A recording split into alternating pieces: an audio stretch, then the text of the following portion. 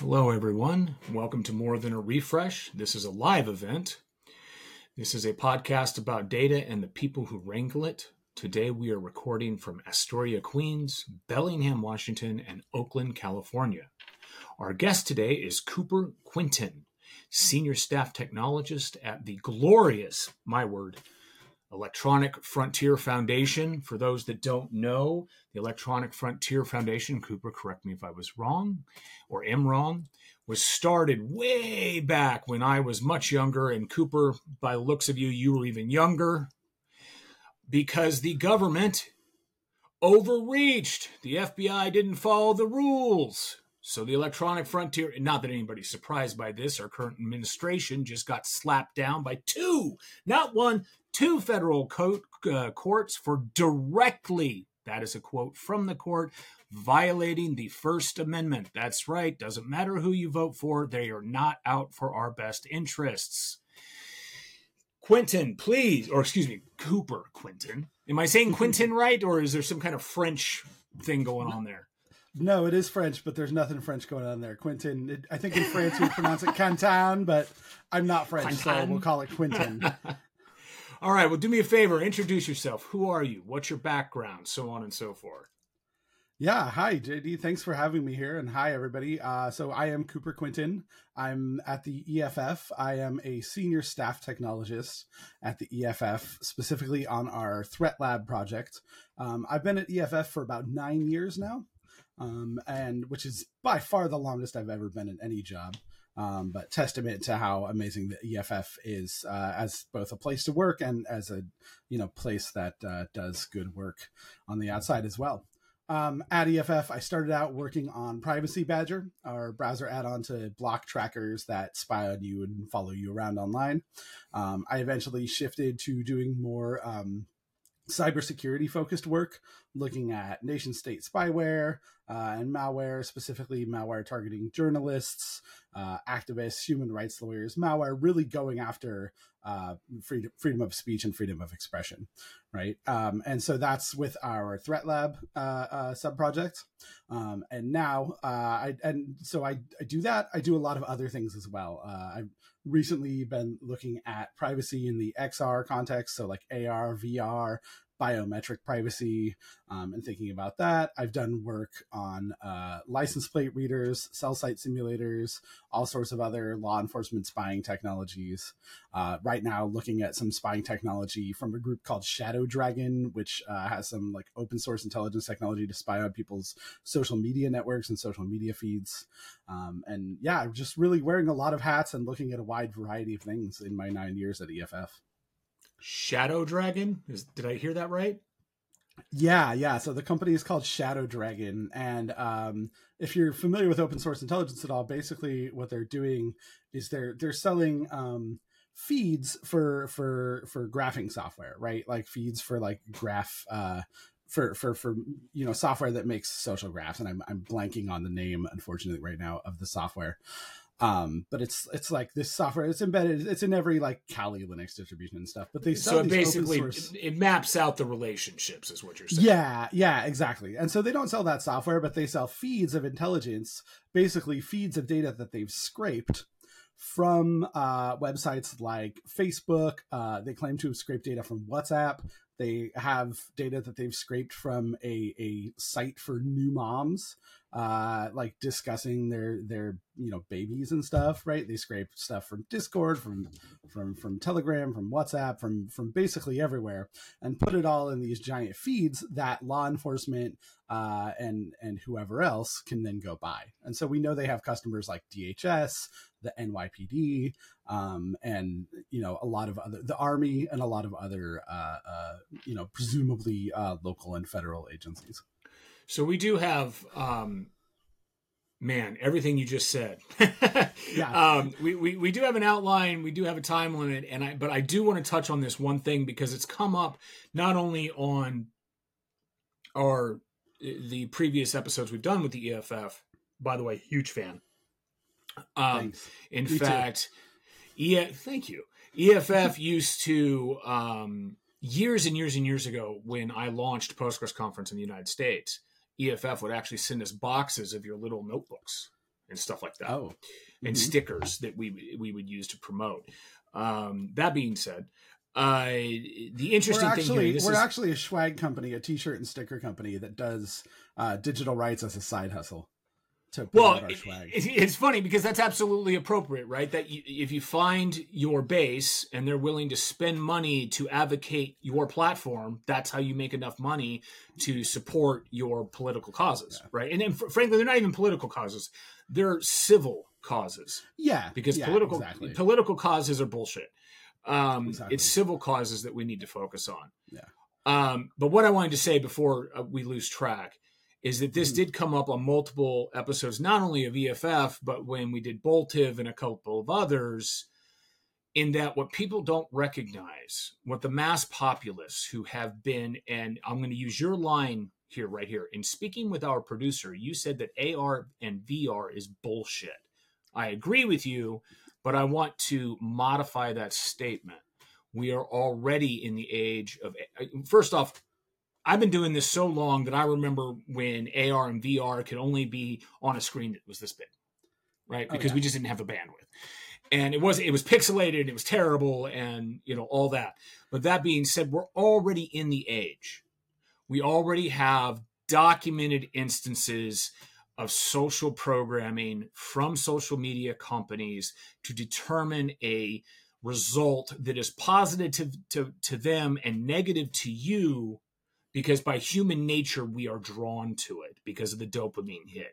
That is the AR and VR of today, where you have somebody on TikTok telling you that this happened or that happened, and the world is terrible, and you buy into it and you suck it down like a McDonald's milkshake.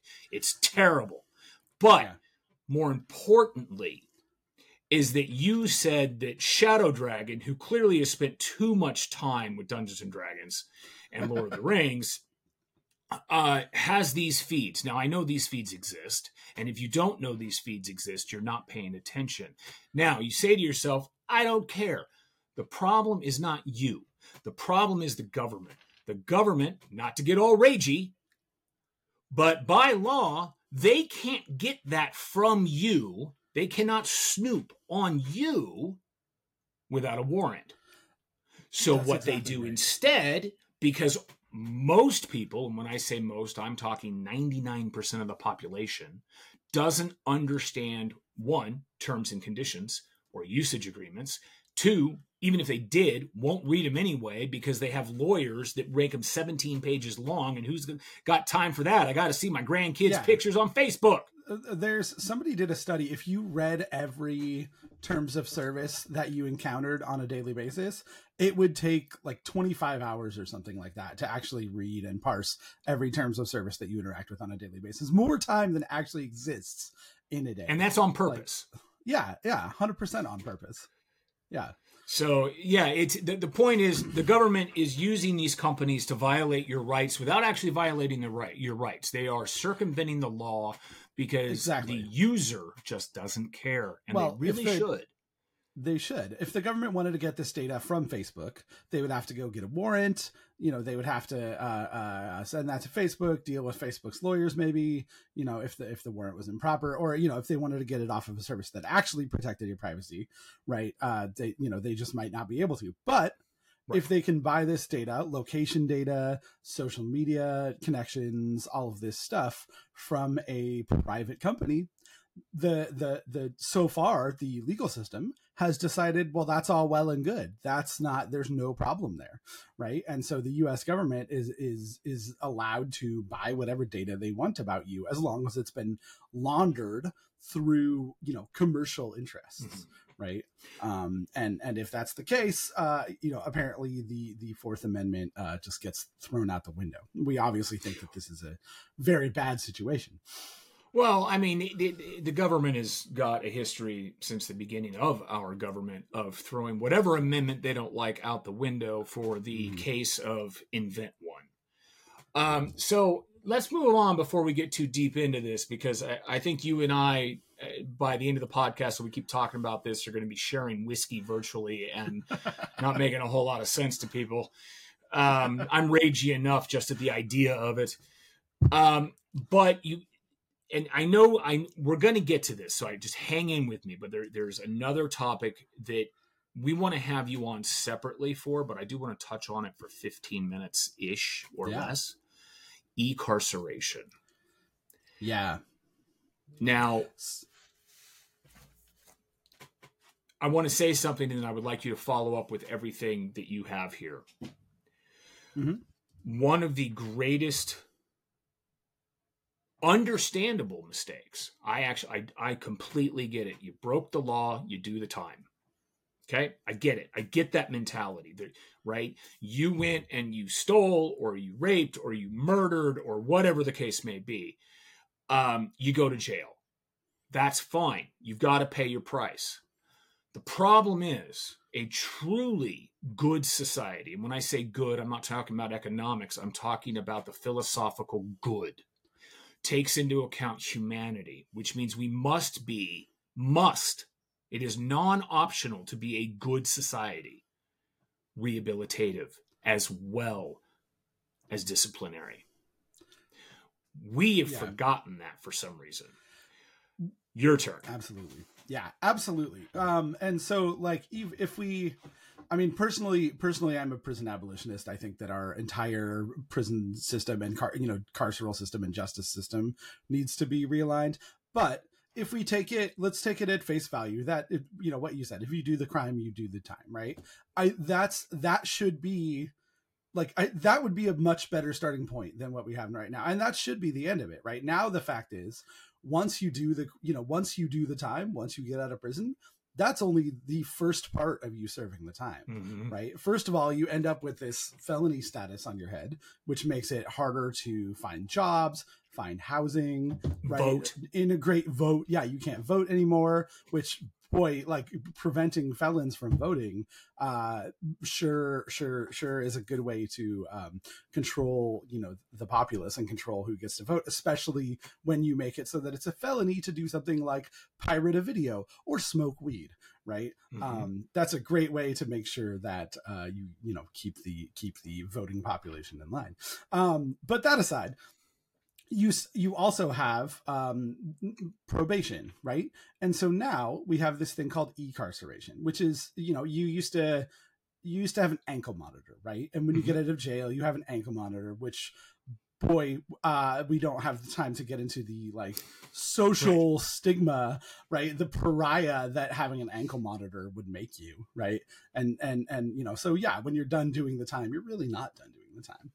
But now, instead of an ankle monitor, you can have an app, right? And so there's all of these companies getting into this market of essentially ankle monitor apps, right? So your phone is now your ankle monitor, right? Which boy, I don't think that what's his name? One of the old sci-fi writers, right? Who wrote Philip Dick.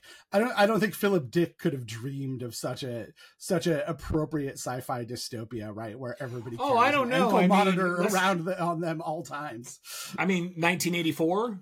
Animal Farm. I mean, there's plenty of authors out there that are classic that are, if they were alive today, they're like, I fucking told you. Right. You could power several homes with the energy generated by Orwell rolling in his grave. But the new hydro. Yeah. But it's green because of the mold on his dead body. But sorry. Anyway, this is the kind of topical appropriate humor you brought me here for. No, but the point is that our phone makes a really excellent ankle monitor, it turns out, because it's tracking your location all the time.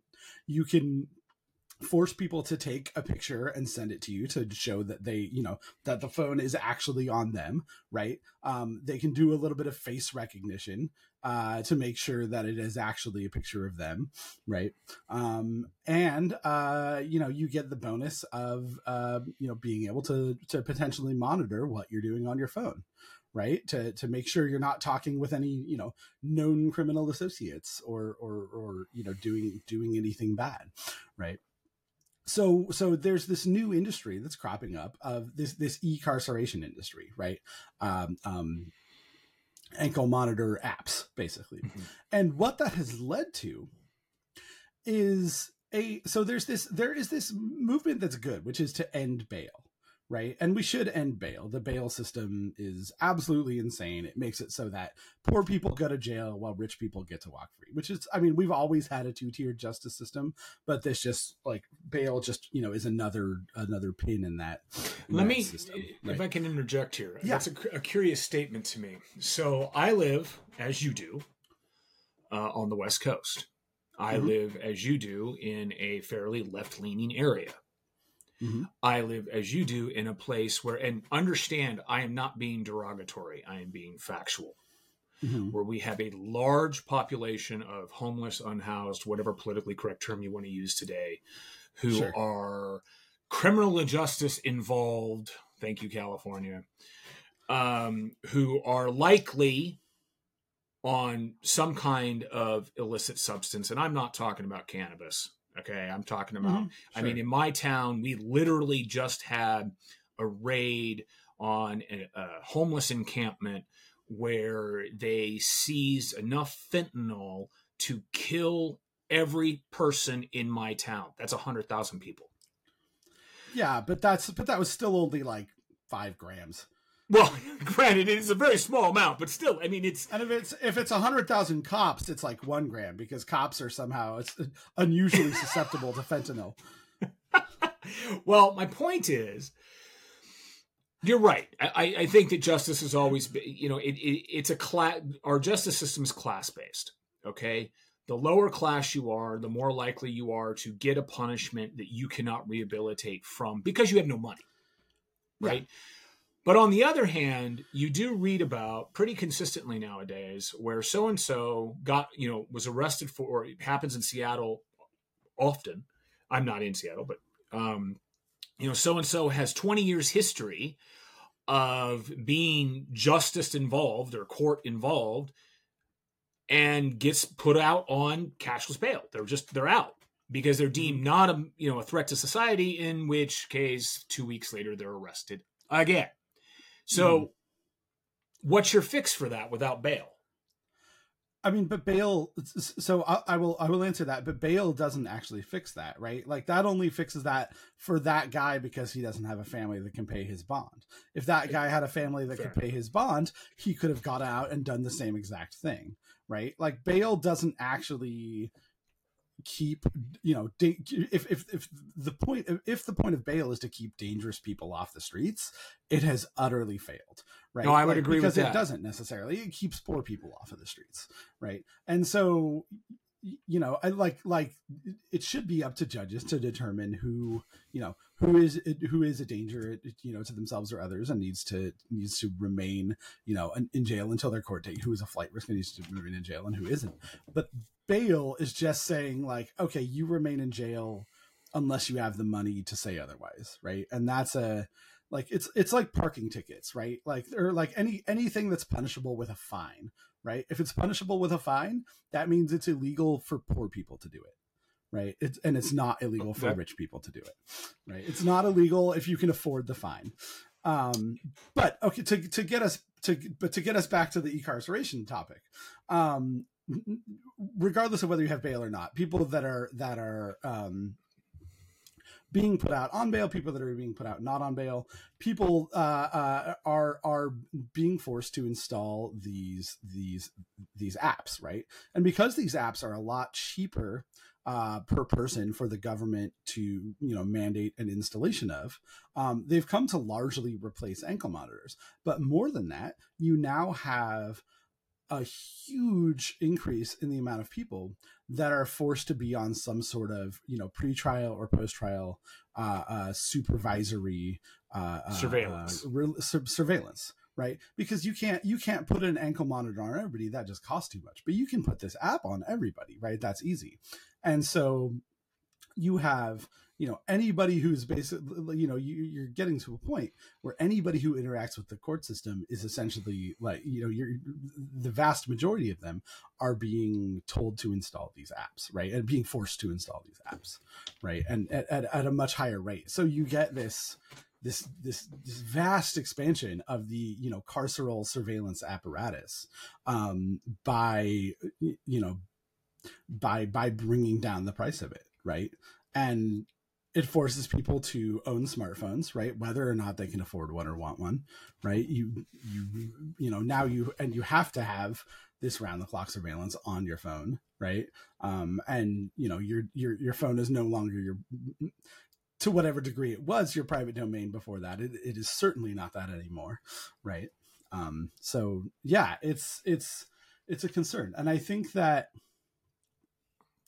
my concern is that this is going to become ubiquitous, right? Like anybody, like, oh, well, you were arrested for a felony, right? You weren't charged, but like, we're still going to, keep this app on your phone just in case, right? Or like,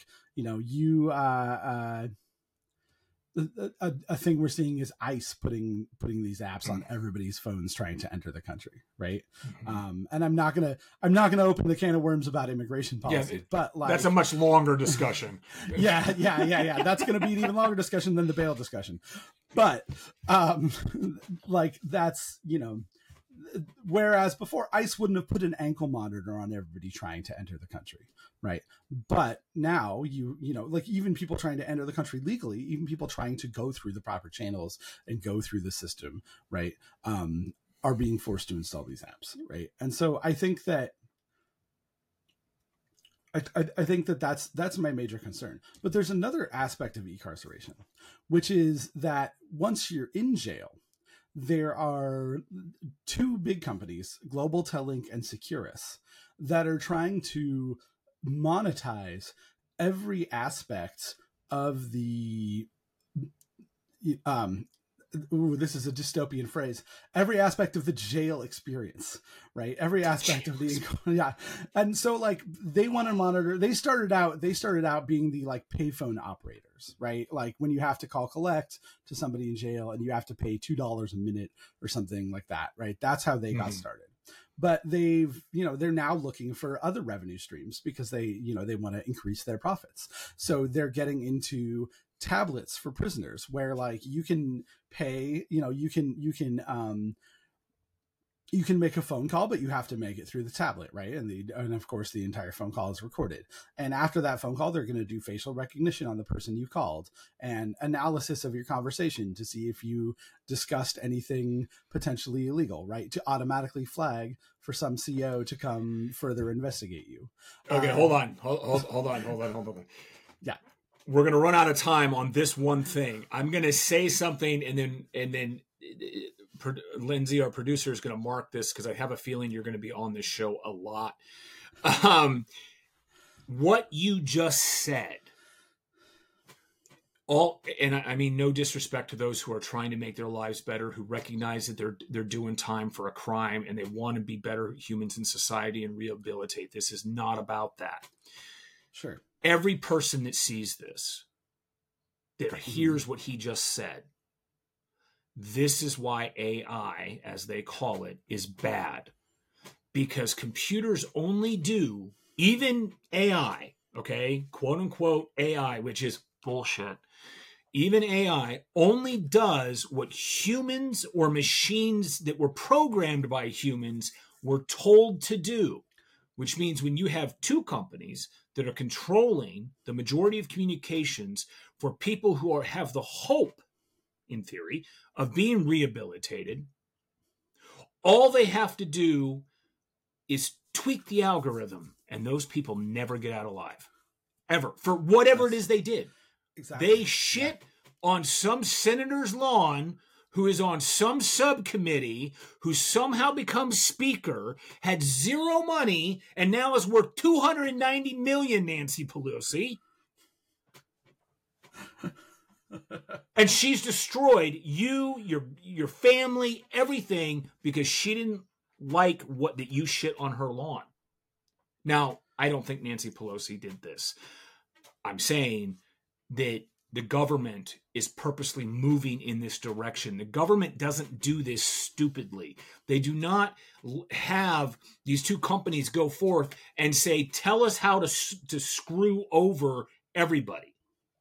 They're going forward saying, tell us how to control everybody, especially those that we don't like.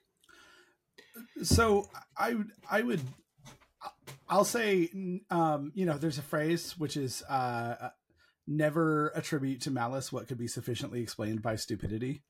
Right? Sure. And I think in this case, like that's, and look, don't get me wrong. Not defending the government. Never want to be in a position where I'm defending the government.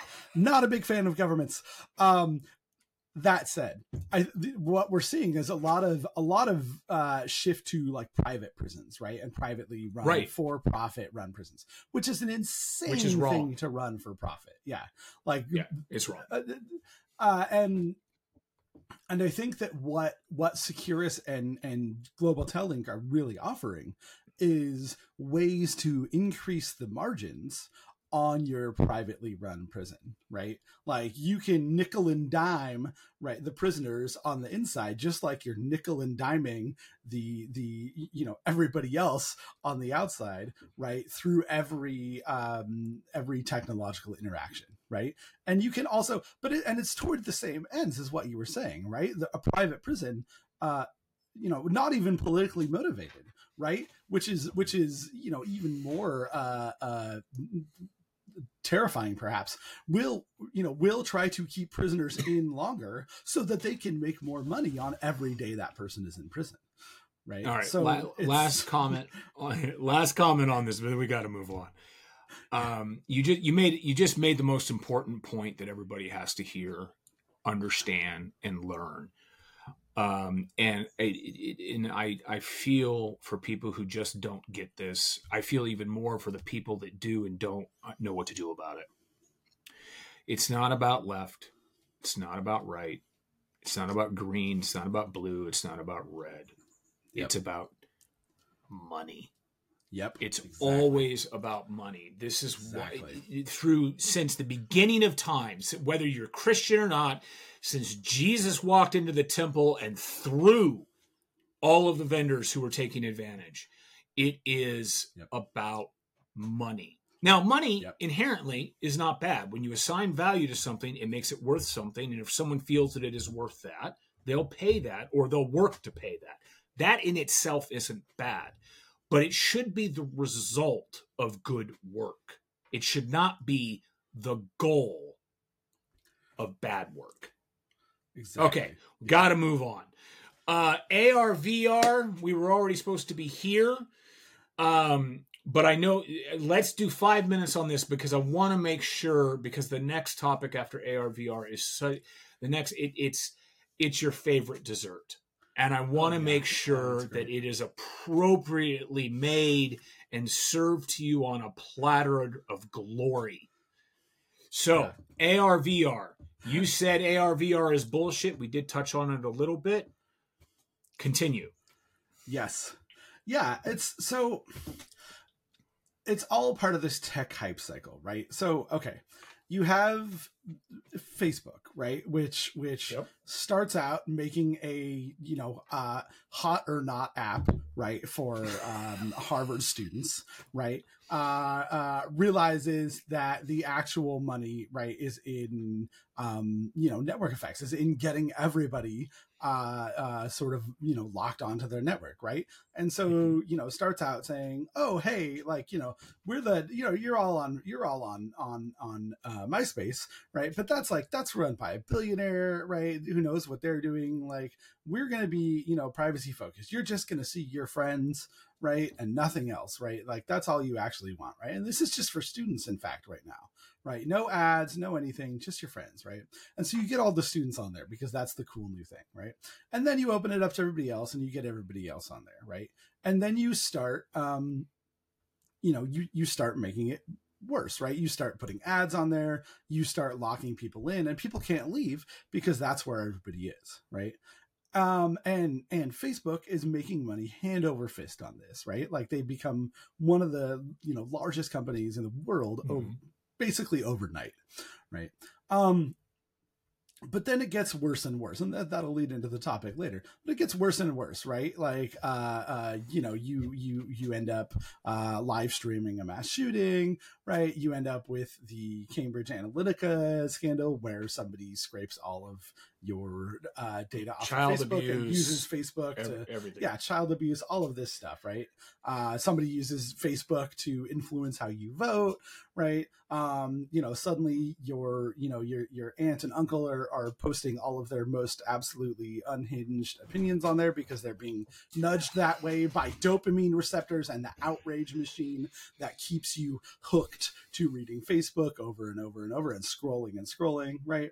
And everybody starts to leave, right? Like, you want to find Gen Z, you don't find them on Facebook, right? You want to find millennials, elder millennials, with geriatric millennials like myself, you don't find them on Facebook, right? Gen X is barely on Facebook anymore.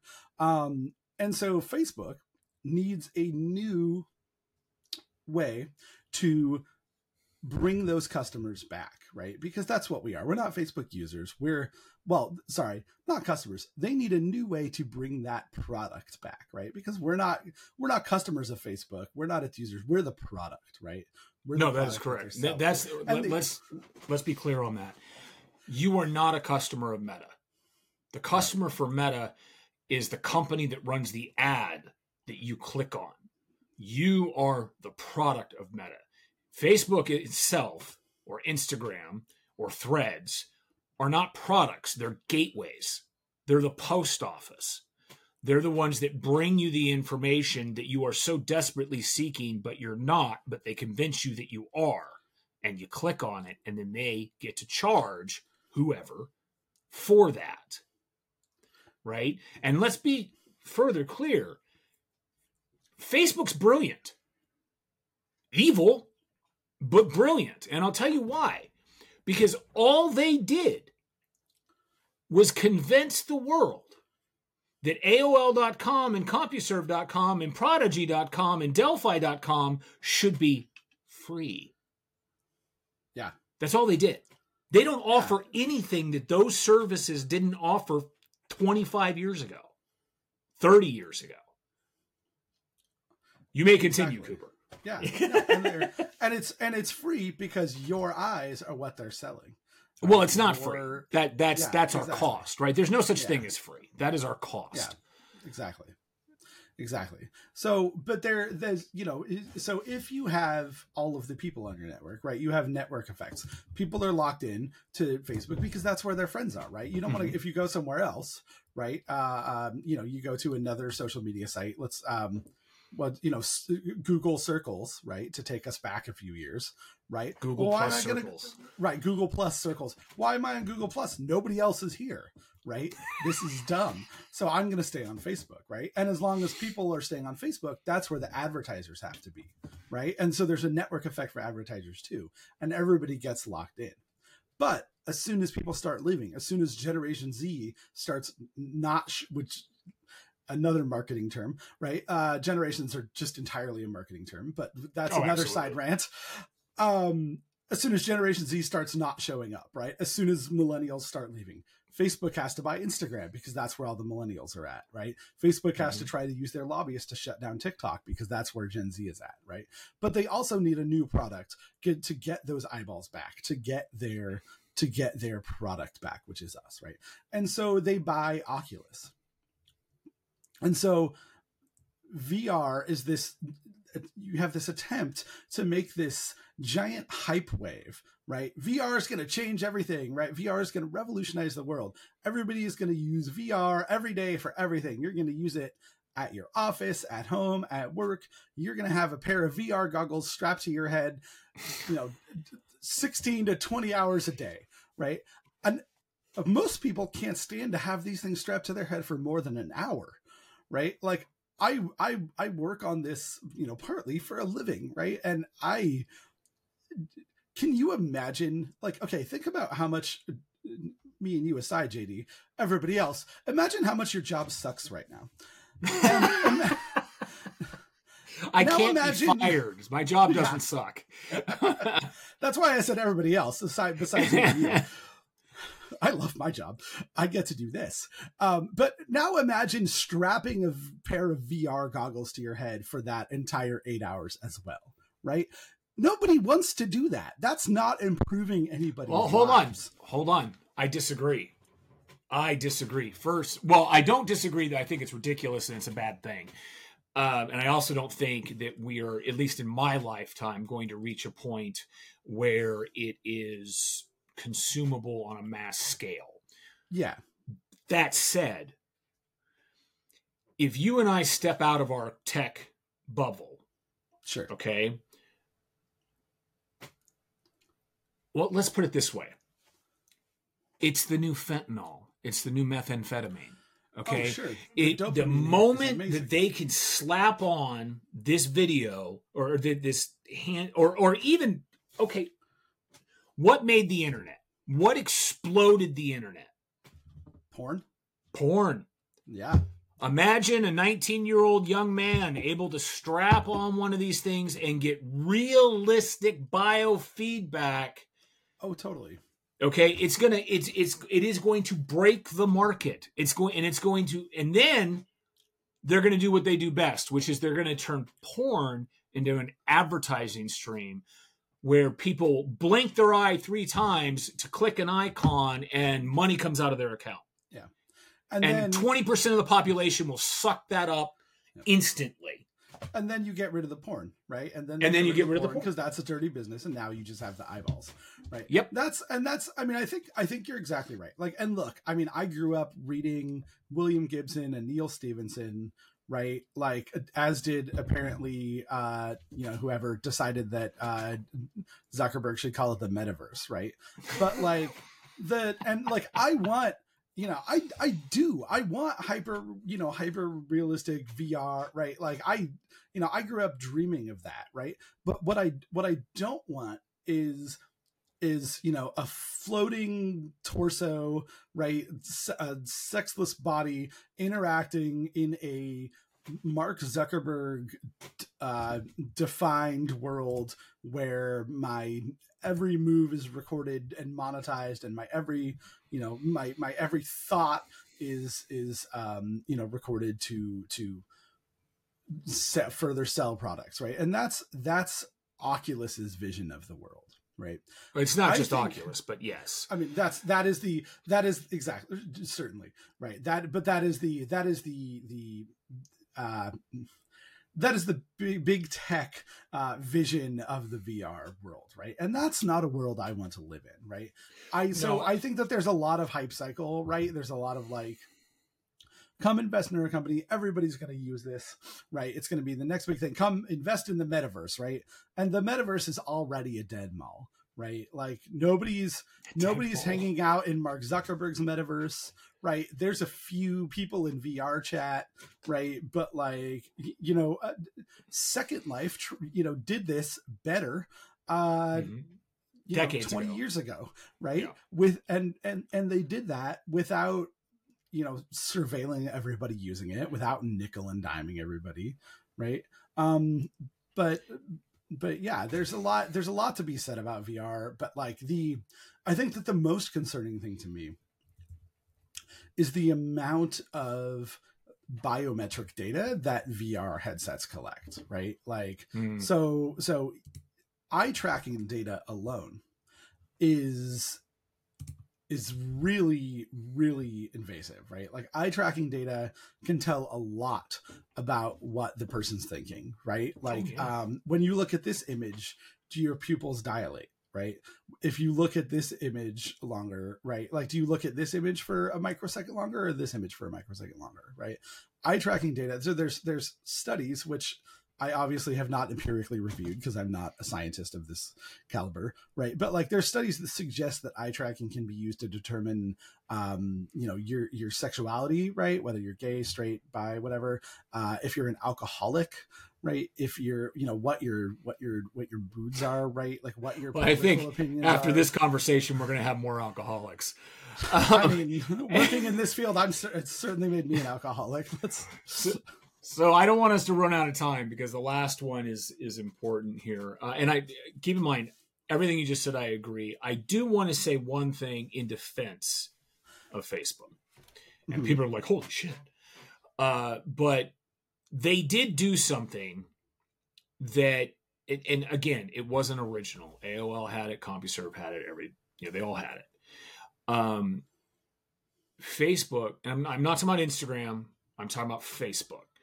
Facebook is very good at bringing people together into a square, a digital square. Now, and they have their tools are like, if you compare Facebook's tools against something like Reddit hasn't even gotten out of elementary school in terms of usability, manageability. If you're willing to take the time to deal with trolls, all that kind of stuff. So I want to give them that. That said, if we're talking about intent or purpose, it was not for the good. It was to allow people to come as a product so they could make a lot more money. And I own a business. I am for profit. This is not an anti-profit rant in any way, shape, or form. I just don't think it should ever be the goal. It should be the reward for good work. Exactly. Now we're going to talk about, because Lindsay's our producer for those who are watching live. She puts together these outlines for me and she prays every time that I will stick to them and every time I don't. But this time I'm trying really hard because this is such an important discussion.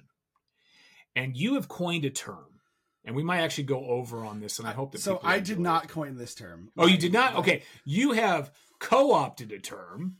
Yes. You have ran a pull request and pulled a fork on this term, whatever you want to call it, the enshitification of the internet. Now, for our millennial friends, our Gen Z friends, I am actually I'm a millennial. But you're as Eliza. I'm a geriatric millennial. Yeah, you're an elder millennial. Yeah, I am Gen X. The internet wasn't, it was actually, I'll put it this way. The internet has always been shit. Okay? Period. But in the beginning, the people that actually understood the technology were in charge. That's not what we have now. The people that are in charge now have no fucking clue. Right? We're talking about people that can't use an iPhone. That's who's in charge. Yeah. Right? So, Cooper, let us have it. Yeah. So define it first. Yeah. So, first, credit where credit is due. Enshitification was coined by my colleague and friend Cory Doctorow, who's an amazing author and activist who's been doing this work for even longer than I have. But yeah, exactly. So when I first got on the internet, right, back in the era of BBSs and dial-up, right, the 2400 baud modem. Yeah, right. And it was shitty back then. Like sometimes literally, right? I spent a lot of time on rotten.com for my fellow Gen Xers and elder millennials who remember that site. Right. But it wasn't right. Back then the internet was run by people who loved the technology and loved the internet, right? And wanted to make saw the revolutionary potential of it, right? Saw a way to bring people together, to connect people, to have a space where they could discuss whatever they wanted, a space that wasn't monetized, right? A public commons, a public square, right? Mm-hmm. Like you were saying. And now the internet is run by the stock market, right? Mm-hmm. Like it's run not just for profit, like you were saying, but like for the sole purpose of generating more and more profits, right? For the sole purpose of maintaining monopolies of power, right? Of maintaining the internet. The internet back then was a billion little GeoCities sites, right? And a billion little BBSs, right? And I predate that. Right, a billion, or not even a billion, but like 1,000 BBSs, right? Yeah, exactly. Usenet, a million little blogs, right? And now it's as somebody else coined, 5 large websites all sharing pictures of content from the other 4, right? Like the internet now is just, Facebook showing a Reddit post, Twitter showing a Facebook post, Instagram and YouTube stealing, and TikTok all stealing each other's posts, right? And a whole bunch of DRM on top of that. Mm-hmm. And it's like, it's not your imagination, right? Technology has gotten worse, right? Mm-hmm. Like it is getting worse by the day, right? I threw it on the floor because it was making vibrating noises. I have an iPhone here, right? I have a supercomputer by, 2000 standards in my pocket at all times. But can you write a program on this? No, you can't, right? Like back when I was learning how to program. Let me interject here for those that don't know. What he means is what you do is you write a program either in Linux or Windows in a framework and a toolkit and a simulator, and then you can apply to either have it go to a controlled store that can then be downloaded, or you can, and in Android's case, because I don't run Apple anywhere. Or you can sideload it and you can sideload it yourself. Yeah. Right. But you can't develop for the computer on the computer, right? Like when I got my first computer, a 286, right? Black and white, I could write programs for it in BASIC, right? I could write the program in BASIC, run the program right then. And that's how I learned how to program, right? With an iPhone, with an Android phone, there's no equivalent to that, right? These are general purpose computers, right? These are Turing complete machines that you can do anything on. Mm-hmm. But if it's up to Apple and Google, you will not do that, right? You will only do these, these are machines that will only be used for consuming content, right? It's worse than that because you don't own it. And yeah, right. And you don't own it. Whatever's on that, you do not own it. Yeah. Apple or Google at any point can say, and actually I ran into this with Amazon too, with Prime recently. They say, I bought X. Yeah. Okay. And in my case, what happened was I bought the last season of The Walking Dead. Mm-hmm. And in the middle of the last season of The Walking Dead, AMC Plus launched. Yeah. So I then Prime killed my subscription and I had to go buy AMC Plus to watch the rest of the season. Now, Why that's important is because the same thing happens with Apple and Google. If they have a disagreement with the publisher, they'll just disable it on your phone remotely. Yeah, you didn't buy those bits. You didn't buy that software. You bought a license to use that. Right. To use that software, right? And that license also prohibits things like reverse engineering that software. That prohibits things like making other software that's interoperable with that software, right? Which, by the way, is how these companies got so big in the first place, right? Like through reverse engineering, right? That's the reason why we have 1 million IBM PC clones, right? That's why any computer can run Windows, right? Is because somebody reverse engineered how the IBM PC works and made a open standard that any computer could then copy to run IBM compatible programs, right? And to run Windows and to run everything else. But now that these corporations have gained power, they would like to see their monopoly entrenched, right? So that they can continue making profits hand over fist. And so they have made the very tactics that they use to get so big illegal, right? So that nobody else can, reverse engineer their software and come after them, right? If you want to reverse the DRM on the song that you downloaded on the Apple Store, right? If you want to try to crack the DRM so that you can have a copy of that song that you bought, regardless of whether Apple revokes your license to it or not, right? That's a felony. That's punishable by up to 12 years in prison and a $500,000 fine, right? Which is more than rapists get. So the enshitification of technology and of the internet is about sort of locking down, right? Locking down all these computers, locking down everything that you do so that you can't use this general purpose computer in your pocket as a general purpose computer, right? So that you can only use it to get content, right?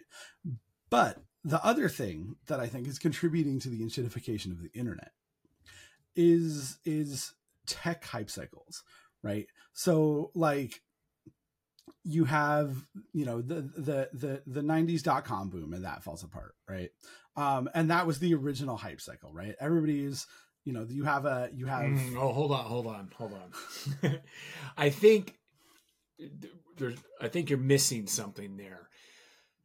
You're right. I mean, the .com boom. I mean, that's not the original hype cycle. Yeah, that's what I'm going to say. Is, I mean, come on, radio, TV, cable, Playboy channel. Right. Let's talk hype cycles. I mean, we can go back to what is it? The Danish flowers. What kind of flowers was it? Whenever tulips? If you ever start tulips, the tulip craze in Denmark, right? Where like everybody, I think it was tulips. What? I can't tell the story because I'm going to mess. It's tulips. I mean, we have a big thing here about it. Well, if you really want to get old school, let's talk hype cycle. Biblically speaking, Christian or not, what was the first miracle? Turning water into wine. Water into wine, baby. Yeah, the first hype cycle. And that just launched a whole 2,000 years of people either loving or hating, right? Right. So go back to but let's go back on point. What is your... I'll say, I mean, there are technologies which genuinely do change the world, right? Like, sure. Figuring out fermentation genuinely changes the world. Yes, it did. Right? Radio, TV genuinely changed the world. Personal computers, and then the internet, and then smartphones all genuinely upend the entire world, right? For at least a little bit until power structures figure out how to reassert themselves, right? And figure out how to co-opt this new technology and use it to reassert themselves. But what you have now is, and those are legitimate hype cycles, right? Like that's not a hype cycle. Those are just legitimate technological revolutions, right? Agriculture, like those are legitimate. What you're talking about is Nike came out with a new shoe, and so there's a line around the store.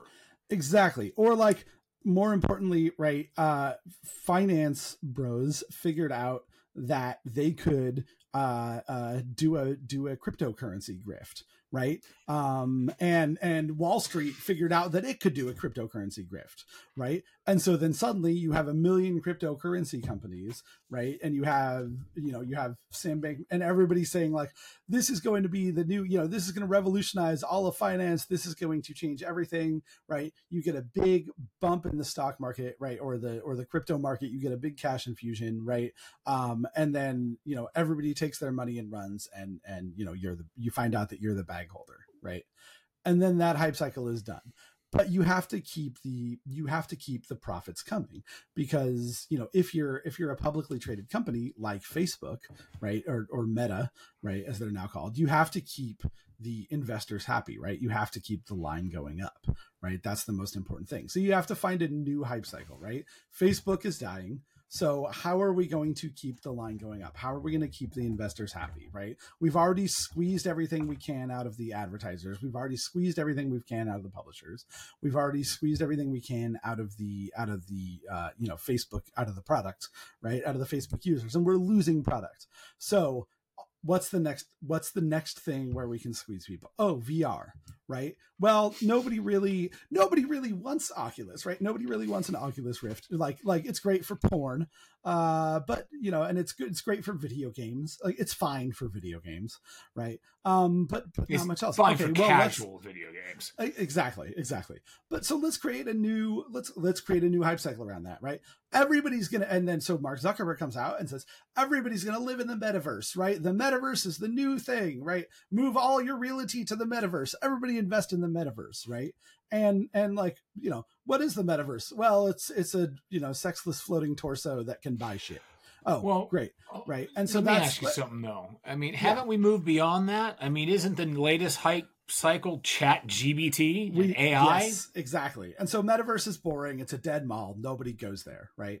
And so now you have to now the market has to find a new hype cycle. And the new hype cycle exactly is large language models, ChatGPT, AI, right? And so now everything has to be AI based, right?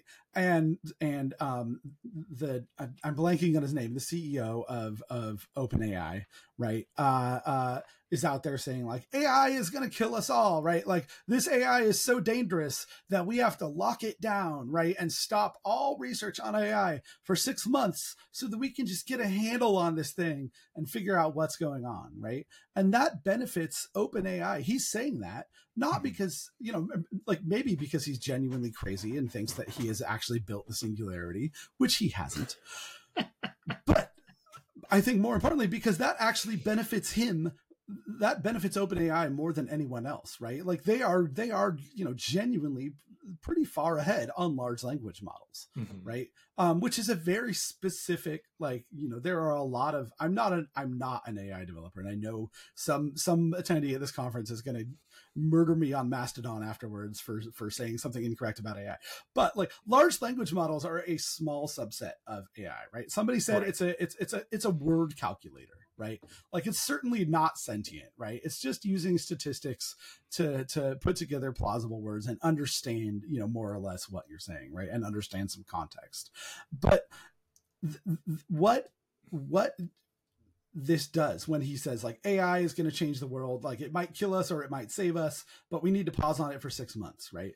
Well, if something was going to kill all of humanity, genuinely, I would think you would want to pause on that for more than 6 months. Like right? Ever. And yeah, exactly. No, so and the reason he's saying that is because it's not, right? He doesn't actually think that it's going to do that. What it does is it increases the hype. It increases the everybody goes, oh, this AI stuff must be really powerful, right? And then everybody starts putting it in everything, right? And now you have Bing search with AI, right? And Bing is telling you to go kill yourself. And you have well, if you're using Bing, I mean that's yeah. Okay, but what else are you going to use? Google? Because Google is now like you have all this AI generated content that is completely screwing up Google, right? The first page of Google, if you search today, is so much worse than it used to be. Yeah, well, and part of that is because of their need to continue to sell. But yeah, let's move on a little bit, because I mean you did touch on like the stock market problem with the fact is that your finance bros. The reality of it is that these are really smart people, and they know how to manipulate things to to their end, and I do mean to their end. It's not our end; it's their end. No. We are running low on time, so there's a couple of things we want to talk about here, and then I have a bomb to drop that and I know, and frankly, some of our listeners probably know. I have a couple other things I want to say about AI too. Okay, go for it. Hit me. Okay. So I do think I've said that most of these technologies won't change the world. I do think AI will change the world, and here's how I think it'll change the world with it already and within the next couple of years as well. Is it's going to increase the enshitification of the internet, right? Yes. You're going to have people using large language models to generate bullshit articles about whatever to fill up their sites, right? You're going to have people using LLMs to make even more bots on Twitter, on Facebook, on the other 3 social media sites. That is going to fill Google search results up with bullshit, and that is going to fill everything else on the internet with bullshit, and that is going to fill people's minds up with bullshit, right? So the way that AI is going to change the world is to make the large internet almost entirely useless, even more so than it is. I have something that's can't believe we've entered an era where I have to say in my opinion. Of course it's my fucking opinion. I also have a great example of this from today. Well, 1 second. But go on. This is how I think AI is going to change the world. Yeah. You're going to lose all human contact from certain industries. You think it's bad now when David from some country who doesn't speak English is your customer service rep? You think it's bad now that we have banks that you can't walk into an establishment and say, bank manager, stop fucking up my finances? You think it's bad now? Right now? Yeah. Think about something. I can walk into, and I don't do this, but I can walk into Whole Foods. Every person that calls Whole Foods Whole Paycheck is now without a job because of AI. Mm-hmm. It's not progress. It's regress. We are Exactly. eliminating the value of humanity for the sake of not Google, not Facebook, not Microsoft. None of these companies matter. Do you know why they don't matter? Because they're owned by BlackRock, Vanguard, and State Street.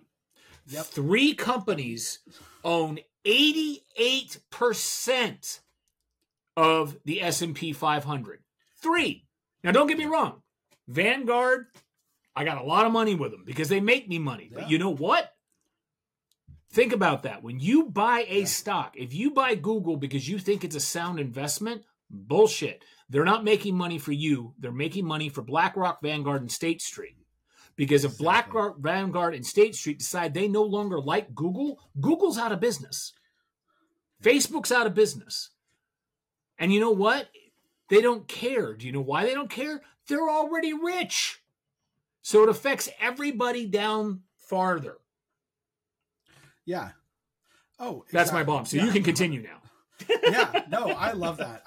And it's absolutely true, right? And like I think that's what that's what I was trying to get at. That's what is leading to the enshitification of the internet, right? Is the stock market, right? Which is exactly like you said, is controlled by BlackRock, Vanguard, and a couple of other large capital firms, right? And as soon as one of them can eat the other one, they will absolutely do that, right? Until there's until for optics, there are only 2 dogs on top, and those companies are owned by all the same people, right? Or controlled by all the same people.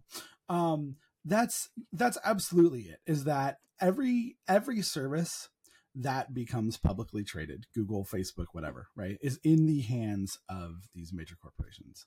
Not in the major corporations, in the hands of these giant financial firms, right? Yeah, they're not into trillions and trillions of dollars. Yeah, no, its wealth is unimaginable.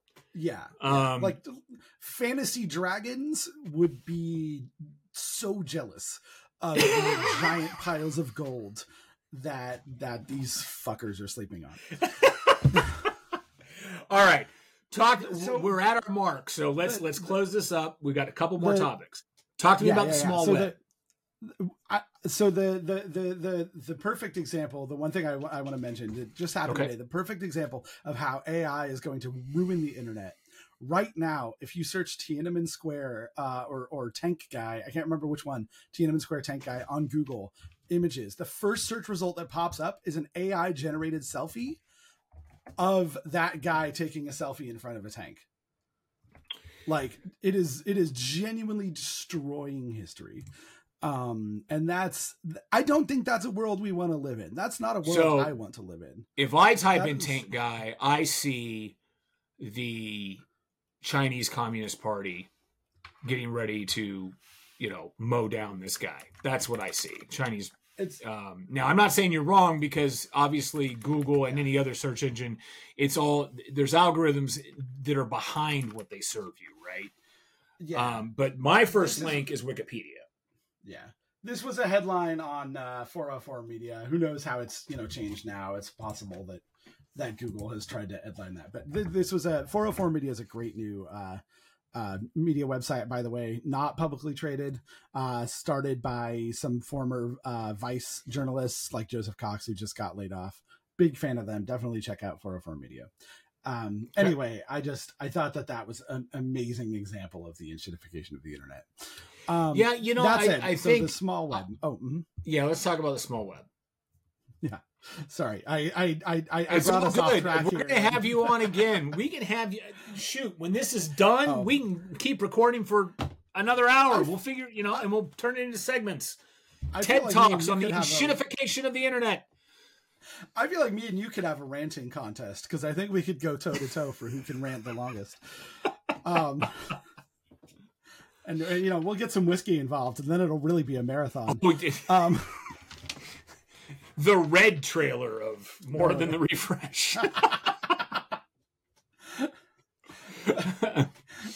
Okay, talk to me about the small web.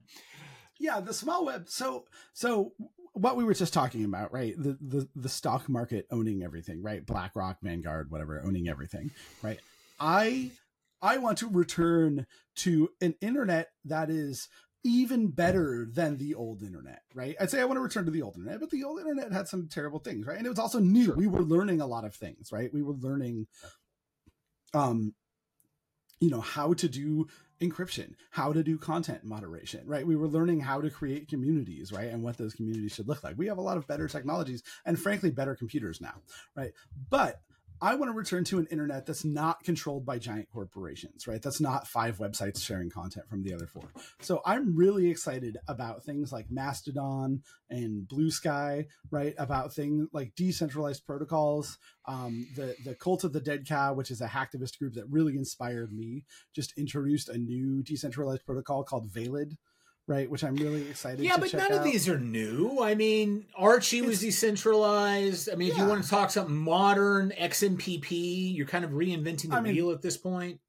Encrypted though, end-to-end encrypted, not necessarily storing unencrypted data. There's a lot of, it's not a new concept to be decentralized, right? You're absolutely correct. The internet used to be mostly decentralized, and we have centralized it, right? And I want to, this is not a catchy phrase, I want to re-decentralize the internet, right? And so that's what That's not going to win a marketing award there. No.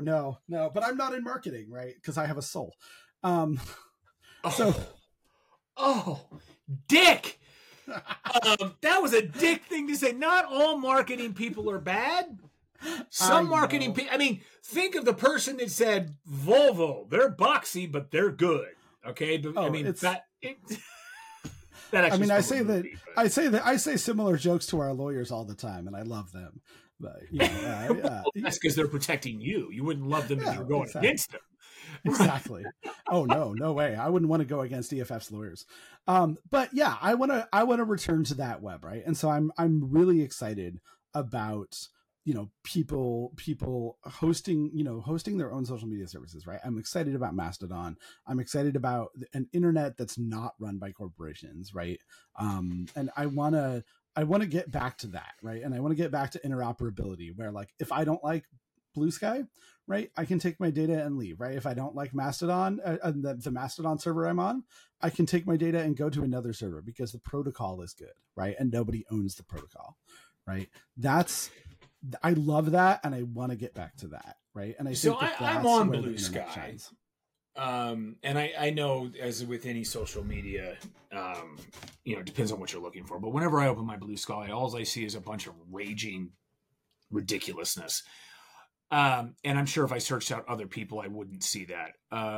But I think, and I agree with you. I would like to see people taking more control, taking more accountability, more responsibility, right, and a little bit less Netflix and chill. Maybe more chill, but not as much Netflix in their lives. Certainly less YouTube. Yeah, right. I mean, but what I would like to see is we got into this idea, which to me, this is the enshitification. We got into this idea that being anonymous is a good thing. Now, here's the deal. So Elon Musk, and whether you like him or not, I don't care. I'm actually not that big of a fan personally, but I do think he's done a lot of technology. Whether he designed it or not is irrelevant. He is the person that people see. He has bought a lot of excellent technology. He has bought a lot of excellent technology and brought it to the consumer. I mean, I love Starlink, for example. But he's talking about, we're going to start charging. Now, obviously, this is a because he pissed off 50% of the population, and they're leaving his platform, so he has no advertising dollars. Fine, that's actually one of the great things about the, in theory, free market.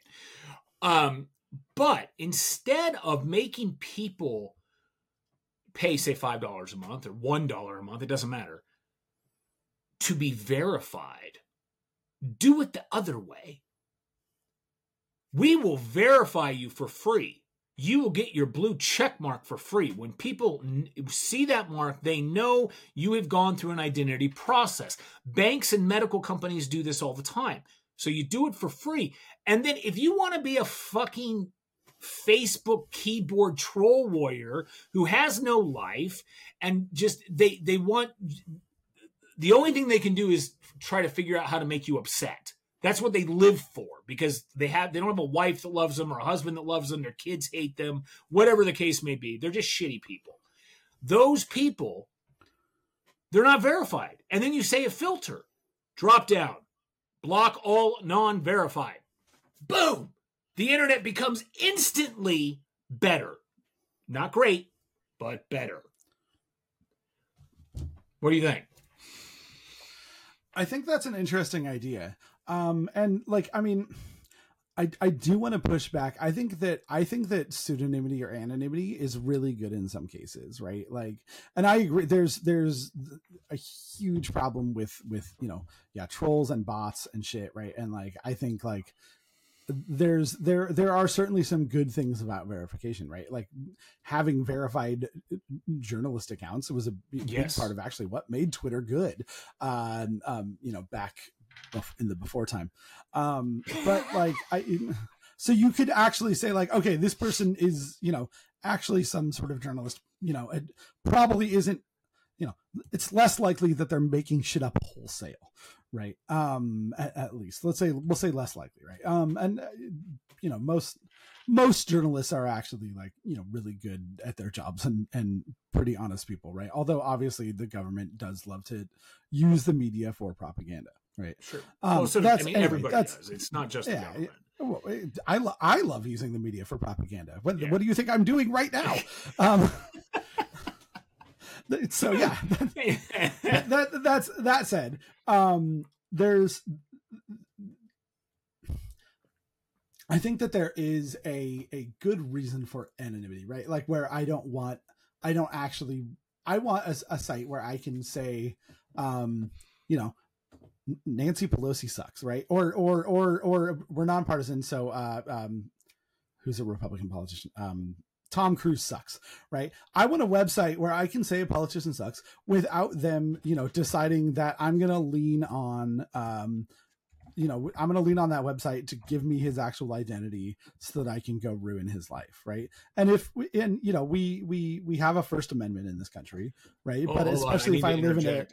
I need to interject. I think you meant Ted Cruz, not Tom Cruise, because Tom Cruise recently made one of the best movies ever. Okay? I mean, let's be clear. To be fair, to be nonpartisan, I'm perfectly happy to pick on Nancy Pelosi. I'm also perfectly happy to pick on Ted Cruz. Yeah. But Tom Cruise is a very short national treasure. Unfortunately, who's a Scientologist. Anyway. I did mean Ted Cruz. Yeah. And, because I value my life and limb and my children, I'm not going to say anything about Scientology. Well, you are in California. That would be dangerous. I'm not afraid to call out cults that harbor rapists. Okay. I'm not afraid of that. The best part about Scientology is that, what's his name? L. Ron Hubbard had a bet with another science fiction writer about who could start the biggest cult the quickest. Yeah, and L. Ron Hubbard won. It's fantastic. I mean, he wrote something about what they became. Yeah, right. And people are still like, no, this is totally real. This is definitely things totally real. Totally real thing that was discovered by a science fiction author who wrote about it. Well, I mean, maybe that's where Star Wars came from. Yeah. Right. You remember not 7, 8, 9, right? But when they did 1, 2, and 3 back when you were like 8. And is that about right? I was what years did that was like? What year did that? Was like I think 99 was the first one. I don't know. Oh no, I was like 14 or something. Okay, so I was close. I was a guess. I was close. Yeah. But they started talking about how the Force is these living beings inside you that you can learn. Right. The midichlorians. Yeah. Oh, wait, anyway, is that what I said? I meant the Thetans. Whatever. Anyway. The Thetans. Yeah. Anyway, how did I get on Scientology? Oh, right. So I want an internet where I can say. I want an internet where I can cyberbully politicians, right? Without to a nice degree, with not to a harassment, not to a legally actionable harassment degree, right? But without them coming back, and I think that that's important, right? Like I think that there is one of the things I like about the internet is that you can, you can have some freedom of expression, right? And I think in countries where there's not a First Amendment guarantee, right? In so much as we have it. I think that is especially important, right? Like if I want to talk some shit about the king of Thailand, right? And I live in Thailand, I'm going to need some anonymity to do that, right? And so I think that's where anonymity is important. Now, I'm definitely coming from a U.S. centric position. So I think that there's definitely a point where you do, if you're talking about Thailand, you're talking about South Africa, you're talking about Myanmar, Russia. Yeah. I think there's definitely, or frankly, even Germany.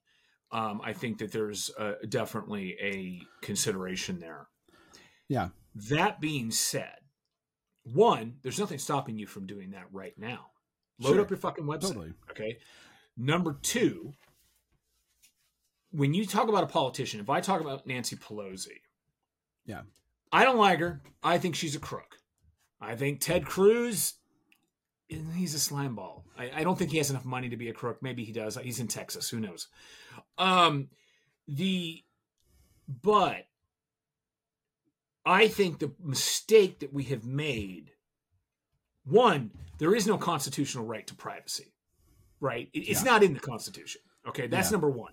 So the idea, I have a right to privacy, not in the public, you don't. And the internet is public. You have a right to privacy in your home, on your property. That's it. That's the only thing that's been basically established. And every politician in the world disagrees with that because they don't want you to smoke weed or they don't want you to be gay. One or the other. Okay? So fuck them. What is more important is that people need to be willing to actually take accountability for their speech. We are where we are right now between 2012, 2016, 2020, and now 2024, where no one wants to take accountability for what they say or who they are and what they do, and they just deflect. And then you get fake news narratives, which, frankly, were real. There were a lot of the quote-unquote fake news was real news. Sure. But absolutely. Because we have no accountability, no one can say for a fact, except for the people that are right here, right now, and even then, that's arguable, JD's a dick. Yeah. Right? I can say that's fake news. Right. But because no one's going to take accountability. If you're going to be a dick, fine. Own the fact that you're a dick. We need dicks in this world. That's how we get babies. So it's just, right? I mean, but be willing to own the fact that you're a dick. If you're not willing to, this is what I say to my team. If you have a problem, bring it to management. If you are not comfortable bringing it to management, bring an advocate, another team member, with you and bring it to management together. Okay? Yeah. The same needs to apply to society. If you do not feel comfortable owning your shit, whatever it is you're saying, if you do not feel comfortable owning your shit, shut the fuck up. Otherwise, if you do feel comfortable but you're afraid, fine. Right. Find an advocate. Find two advocates and bring your shit to the table together, but own it. Exactly. Yeah. I totally agree with you on that. Right. I mean, that's, I think why I'm in a union and support unions, right. Is because I fully believe in the power of collective action and that you should own your shit and you should find other people to, if your idea is really worth a damn, you'll be able to convince at least, and other people, depending on the size of the, group that you're trying to convince, right. That is worth a damn. Right. And if you can't convince that many people, then it ain't worth a damn. And I think that to tie that back to the small internet, to wrap this up in a nice little bow, I think that the answer to what I want is there should be a variety of different, social media or whatever websites where I can take my shit to, right? Like if there should be a site where I can just have my, people that I know in real life or that I at least respect in real life that are verified, that are my friends. And that's the only feed I see. Right. And then there should be another site where, everybody can post whatever shit that they want. Right. Like I think, but then you get 4chan and 8chan and those are not great places. No, they're not great places. Right. But that should, No, they're not great places. And I was about to say, still I'm just trying to see how you can bring this around here. But like, there should be a place where I as a Thai person can go say, fuck the King of Thailand, right? Like that needs to exist, right? And like, yeah, you can't have that without, also like you're always going to have some type of 4chan, right? Like a problem right now is that 4chan and 8chan have leaked their containment fields. Hi little ones. Hi guys. The problem right now is that 4chan and 8chan have. Here, say hi to first world. You're saying hi to the world, young man. The problem right now is that 4chan and 8chan have leaked their containment fields. This is totally my bad. We're over. I apologize. We're over time. Anyway, they've leaked their containment fields, and the radioactive waste has poisoned the rest of the world. Right? Well, now hold on. Let's not bash nuclear energy because it's actually truly one of our only options. I am a big fan of nuclear energy. Yeah, when we start talking about that kind of stuff, let's bash stuff like PFASs, Teflon. That's Tiananmen Square, buddy. All right. Let's go ahead and wrap this up. How can our listeners support the EFF? Now, let me be very clear, folks. I know a lot of people have a lot of nonprofits that they love, whether it be opensource.org or EFF or ACLU, even though the ACLU does very little ACLU work anymore. My two favorite currently are the EFF and FIRE. Those are my two right now. But how can we support the EFF? How do we help the EFF continue their mission to provide privacy and civil liberties in the digital age? Yes. So EFF is at least half of our yearly funding, if not more, comes from individual members. I joked earlier that we're a t-shirt company with a side hustle and civil liberties, right? But really we are funded, most of our funding comes from individual donations, right? Small, not small, but, like people like you, people like the people at Postgres World, donating, $20 a year, $100 a year, right? Whatever you can afford. And that's what sustains us. And that's what lets us remain independent, right? We don't take, we don't take any money with strings attached, right? We certainly, we don't take any money. We don't take any money from the U.S. government. We don't get a lot of money from Google and Facebook. You might understand why. But we get a lot of money. But we get a lot of money from Google and Facebook employees because there's a lot of people at those companies, individuals at those companies who are good people who support our mission, who don't want to work at shitty places. Right? Yeah, no, there's definitely, that's something that should be said real quick. A company does not necessarily, a company may be doing things that you don't agree with. That doesn't mean there's not good people there. Same with the government. There's a lot of good people in government trying to do good things. Yeah. It's just that the majority... They're doing God's work, pushing against these gigantic machines, right? And these gigantic, they're trying to turn the Titanic around with an oar, right? They're being tank man. And yeah, exactly. Right? Exactly. So EFF.org. There should be a donate button right on top. Yeah, donate to us. Check out our blog posts. We have action alerts. If you go to act.eff.org, these are things that we want you to tell your representatives in government, your Congress people, right, about laws coming up that we think are particularly bad. Right. So go check those out. Turns out lobbying does work. Right. That's why lobbyists do it. Exactly, and we can lobby too. It. Right. We can lobby too. We can send emails to Congress and those actually do feed into it. Right. So check that out and donate to EFF, check out our blog post, share our articles and become a member if you can. All right. And with that, this has been a live event of More Than a Refresh, a podcast about data and the people who wrangle it. It is sponsored by EFF, Command Prompt, and Postgres World.